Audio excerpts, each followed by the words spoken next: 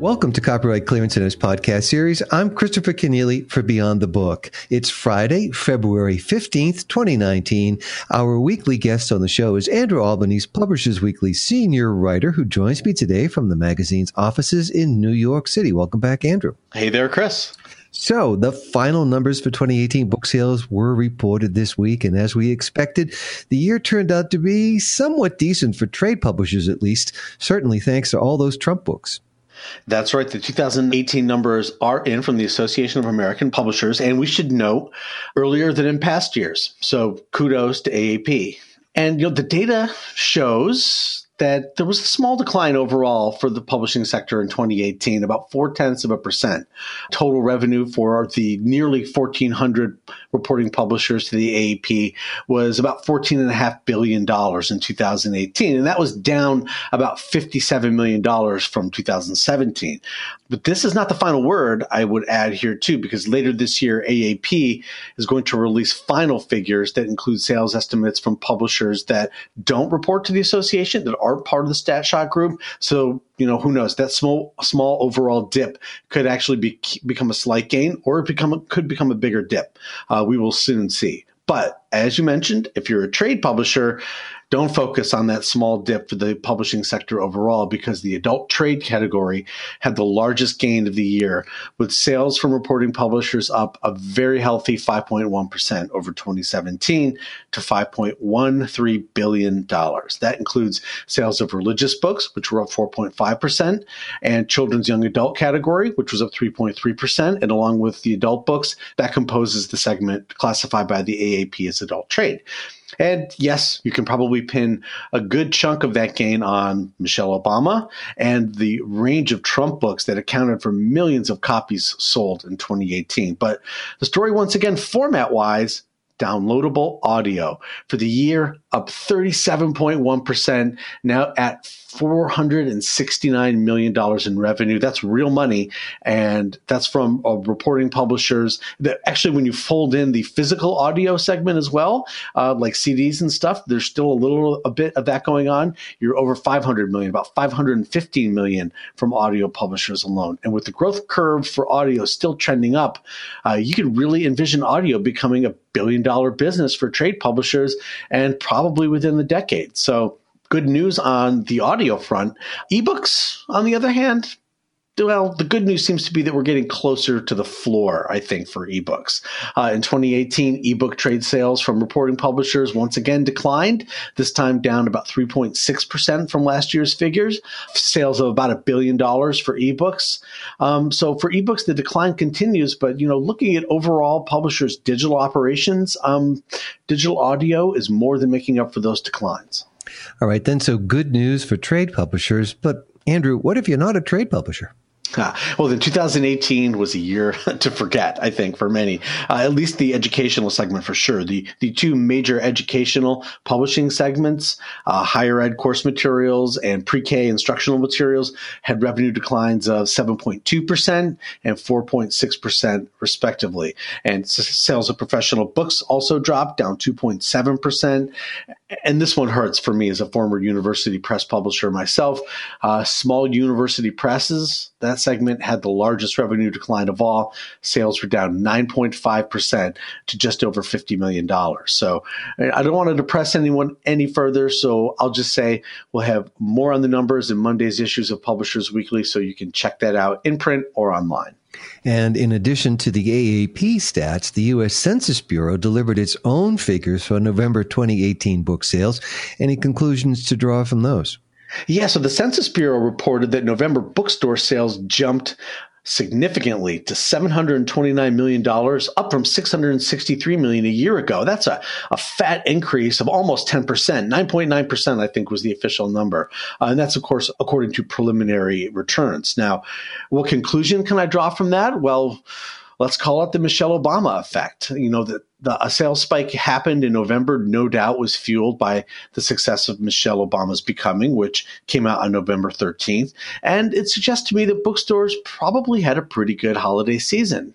I know when I go to a bookstore, I never leave with just one book, especially not during the holiday season. So all those shoppers who went in to pick up Michelle's book, chances are they got a stocking stuffer from somebody else. But there's two things that I would add to that. One is that the strong November sales follow a 7.2% bump in October as well, which was also strong. So, hey, that's the makings of what we might call a rally.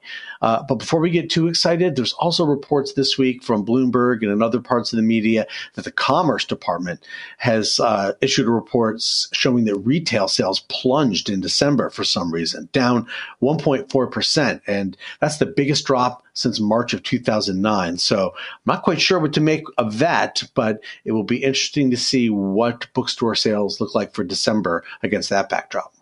When CCC's Beyond the Book returns, Andrew Albanese tells us who are the latest entrants in the battle over controlled digital lending.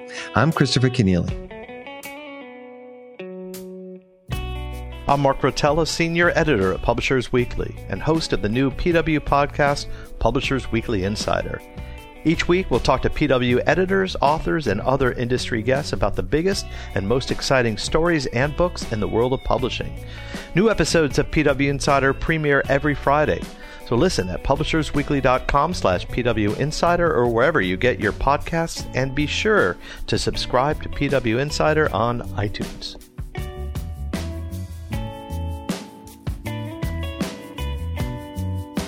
I'm Christopher Kenneally for CCC's Beyond the Book. It's Friday, February 15th, 2019, and Andrew Albanese of Publishers Weekly joins me today as he does each week with news and analysis from the world of publishing.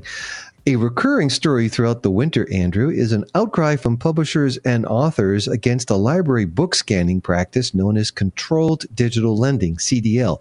And this week, the National Writers Union issued an appeal against the practice, and already 36 international organizations have signed on.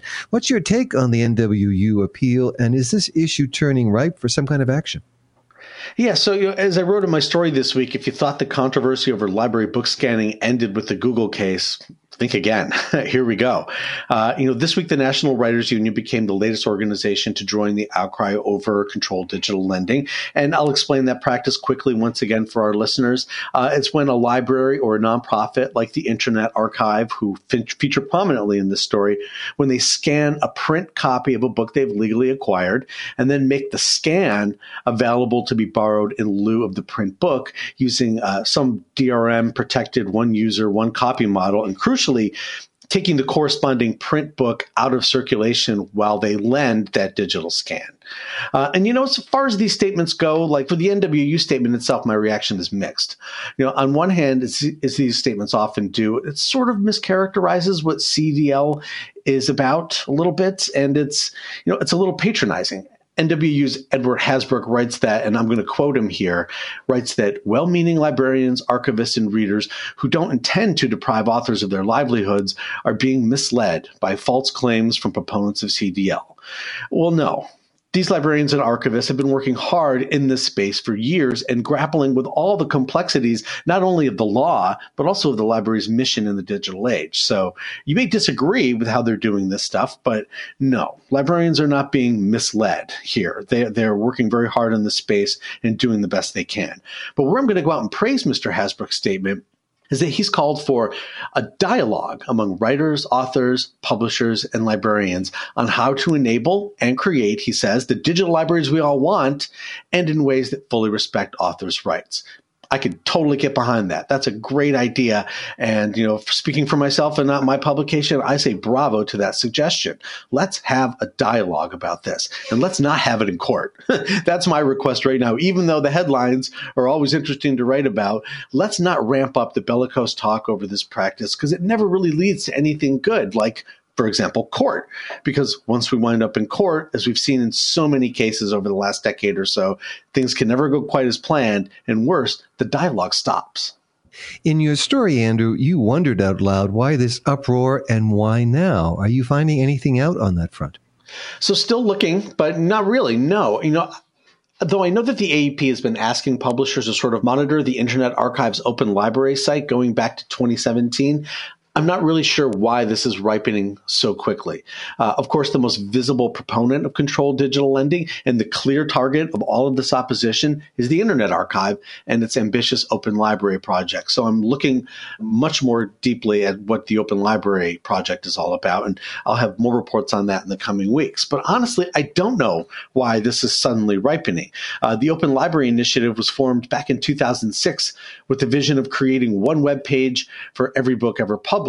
But, over the last 12 years, under the auspices of the Internet Archive, it's evolved into a broader library initiative that's been recognized by the state of California. And according to its website, the Open Library Project has made over 3 million digital books available to be borrowed, including some in copyright books. And a post on the Open Library blog says it lent 1.3 million books last year. So, that's less than a half a lend for every book in its collection, which is pretty low.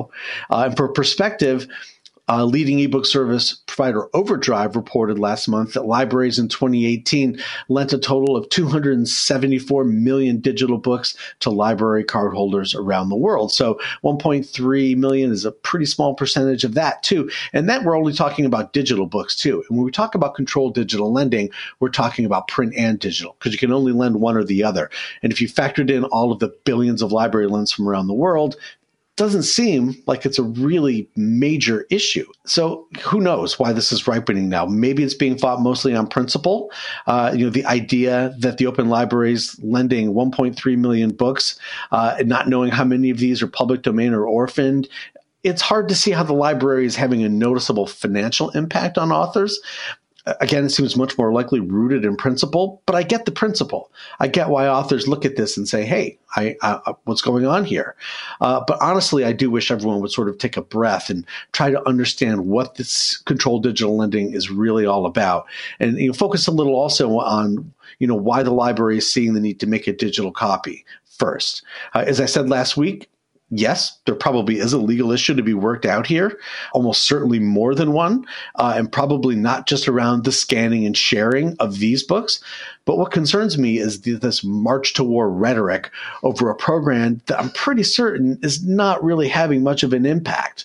I'm sure there's going to be much more discussion to come, but I'd encourage all these associations to follow Mr. Hasbrook's advice here and go for the dialogue and let the lawyers and policymakers focus on bigger battles and market developments that really are affecting authors' bottom lines and publisher bottom lines as well. Put it this way. Trust me that no one in the library community wants to be spending their resources, whether it's time or money, making scans of print books and then wondering if they're going to get sued over them. So there's a business solution here. And another business challenge for publishers came up at the annual PubWest conference in Santa Fe over last weekend, and that was the most discussed speech by Open Markets Institute senior fellow Lina Khan, who gave a rousing keynote, you say, that suggested Amazon is ripe for antitrust action. Indeed, the recent episode of Beyond the Book, released on Monday, featured Lina Khan and her take on what she calls Amazon's antitrust paradox. So what was the reaction there in Santa Fe? Yeah, rousing stuff indeed from Lina Khan, who told attendees that more than any other firm, Amazon depicts how a company can come to monopolize all sorts of markets without triggering scrutiny under our anti-monopoly laws. Khan went on to detail the online retailer's sheer dominance of the publishing marketplace. For example, she noted that Amazon is a seller of books, a publisher of books, a printer of books, and dominant in both the e-reader and e-book markets. It's both a third-party marketplace and a merchant of its own private labels, which creates a huge conflict of interest. So Jason Boog, our reporter there, says Khan earned a sustained standing ovation from attendees and really sparked a lot of conversations throughout the conference. ABA, American Booksellers Association CEO Orrin Teicher, singled out the session as indispensable and really brought up Amazon's what he called extraordinarily negative effect on bookselling. And Teicher said that it's comes down to all of us in the book business to take the opportunity that we have the responsibility to start to educate ourselves, our customers, and the folks we deal with, both in and out of our businesses, about Amazon's broader impact on the overall U.S. economy. So you can read more about the speech on the PW site as well. And, I have to say, it's compelling. Khan's argument really is compelling, if fraught for publishers. And by that, I mean, on the one hand, you see the Association of American Publishers really sort of setting their sights on libraries over PDF scans of old books, but they don't really say much about Amazon's practices. And you can understand why, because for all the uneasiness among publishers about Amazon's practices, they still have to do business with them. They still have to negotiate with them. Publishers depend on Amazon. But I think that Lina Khan and this long overdue discussion about antitrust are going to have an effect. So having Khan at PubWest, I hope, is the start of a really good discussion. Well, indeed, Andrew, Lina Khan impressed me too. As she said in the podcast interview, Amazon has become a form of infrastructure for 21st century commerce. If you want to reach consumers in the 21st century, you have to ride Amazon's rails. And our own podcast train here at CCC's Beyond the Book arrives every Friday, bringing Andrew Albanese with a report on the week's news in publishing. Thanks for joining me today, Andrew. My pleasure, as always. Coming next on Beyond the Book, as an entrepreneur in publishing, Richard Charkin had checked none of the usual boxes when he began his new venture. Indeed, he has boasted that his new company, Mensch Publishing, is a house with no mission statement and no stated editorial strategy. What matters instead is that the imprint only live up to its name, to do business with honor and integrity. As I approach 70 and look back on an unbelievably enjoyable, rewarding, challenging, stimulating, fun career, I realized that the one thing I hadn't done was to spend my own money and do things the way I really wanted to do them on behalf of authors and readers. So this was an opportunity. How much does it change things, Richard, that you're now spending your own money rather than someone else's money? Changes everything. I've started delivering proofs by hand in order to save the postage. I'm not sure many major publishers do that. I keep an eye on absolutely everything. I'm discovering things that I never knew about how the nuts and bolts of the business work. Richard Charkin and the birth of Mensch Publishing, next on Beyond the Book. Beyond the Book is produced by Copyright Clearance Center. Our co-producer and recording engineer is Jeremy Brisky of Burst Marketing. Subscribe to the program wherever you go for podcasts and follow us on Twitter and Facebook. The complete Beyond the Book podcast archive is available at beyondthebook.com. I'm Christopher Kenneally. Thanks for listening, and join us again soon on CCC's Beyond the Book.